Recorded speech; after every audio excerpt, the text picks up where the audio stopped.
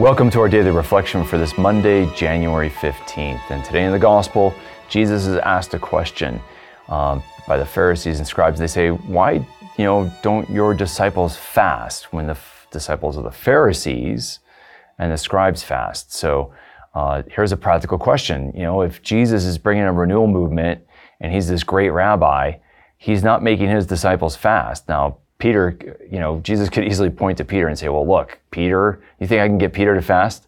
But he doesn't do that. Jesus gives a defense, and he says, can wedding guests fast while the bridegroom is with them, right? And what does Jesus mean by that? Well, he's given a parable, a riddle, but there's a reason for the parable. In fact, if you go back to the Jewish understanding of fasting, Jews started fasting a couple days a week after the destruction of the temple by the Babylonians. And so they fasted because they were mourning the loss of the temple, the destruction of the temple, and the loss of God's presence. And just like when you mourn when a loved one dies, you don't, feast and celebrate. You're sad. In fact, when you lose somebody you love, you're so sad it's very hard to eat. And so the custom of fasting and when you're mourning the death of a beloved one is exactly what the Jews did when they mourned the loss of the temple and God's presence in the temple. And then even when they returned and rebuilt the temple with Ezra and Nehemiah, they were waiting for God's Shekinah, the glory of the Lord, the Holy Spirit, to come down upon the temple. And they were still building the temple in Jesus' day, so they were waiting for God to return to the temple. And so the reason they fasted is that was a way of penance and prayer to ask God to come back and dwell amongst his people. And so that's why the disciples fast. Now, Jesus is actually God. And so Jesus being with his disciples, of course, Jesus doesn't at this point teach his disciples to fast because he is the presence of God. So the very reason you fast is to mourn the absence of God's presence. Well, if Jesus is the presence of God, there's no reason to fast.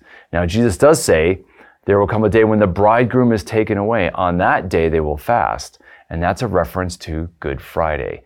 And that's why Catholics fast, especially on Fridays, because we remember Good Friday and that Jesus died on Good Friday and the bridegroom was taken away. And so we fast on Fridays and we especially abstain from meat, maybe skip a meal or two. And so that's the purpose and the explanation for fasting as Christians. And so we see the answer to Jesus' question of why his disciples don't fast, because wedding guests can't fast while the bridegroom is with them. In other words, when the bridegroom's there, it's time to celebrate, to rejoice and be joyful. And so we should see that Jesus, his presence, he is the bridegroom. He is the presence of God. And we want to be joyful when we're in his presence. And so that's a lot to reflect on and to understand why on this, upcoming Friday we'll fast, right? And make a little sacrifice. So hopefully that explains that for you. And then when we look at the first reading with Saul, he's anointed and he offers up liturgical sacrifices to God, but he doesn't obey God and God's will for him. And we learn that, giving sacrifices and giving God gifts is not going to be sufficient if we don't do what God wants. We have to do God's will. And obedience is better than sacrifice is a great line that Saul has to learn the hard way. And it's a line that we want to take to prayer and meditation as well. We want to be obedient and not just simply go through the motions and think, if I do this and this for God, I can disregard God's will in my life over here. No, we have to be holistic. So let's realize that obedience is better than sacrifice.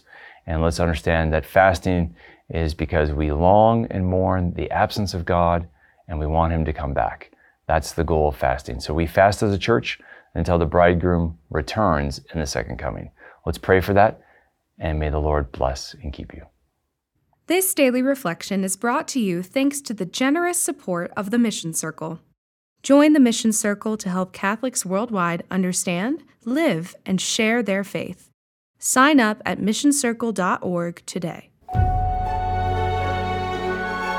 To sign up and start receiving these daily reflections in your inbox every day for free, visit formed.org/daily and enter your email.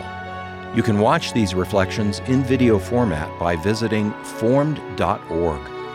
Formed is an online Catholic streaming service created by the Augustine Institute and Ignatius Press, with award-winning studies and parish programs, inspiring audio content, movies, ebooks, and family-friendly kids programming.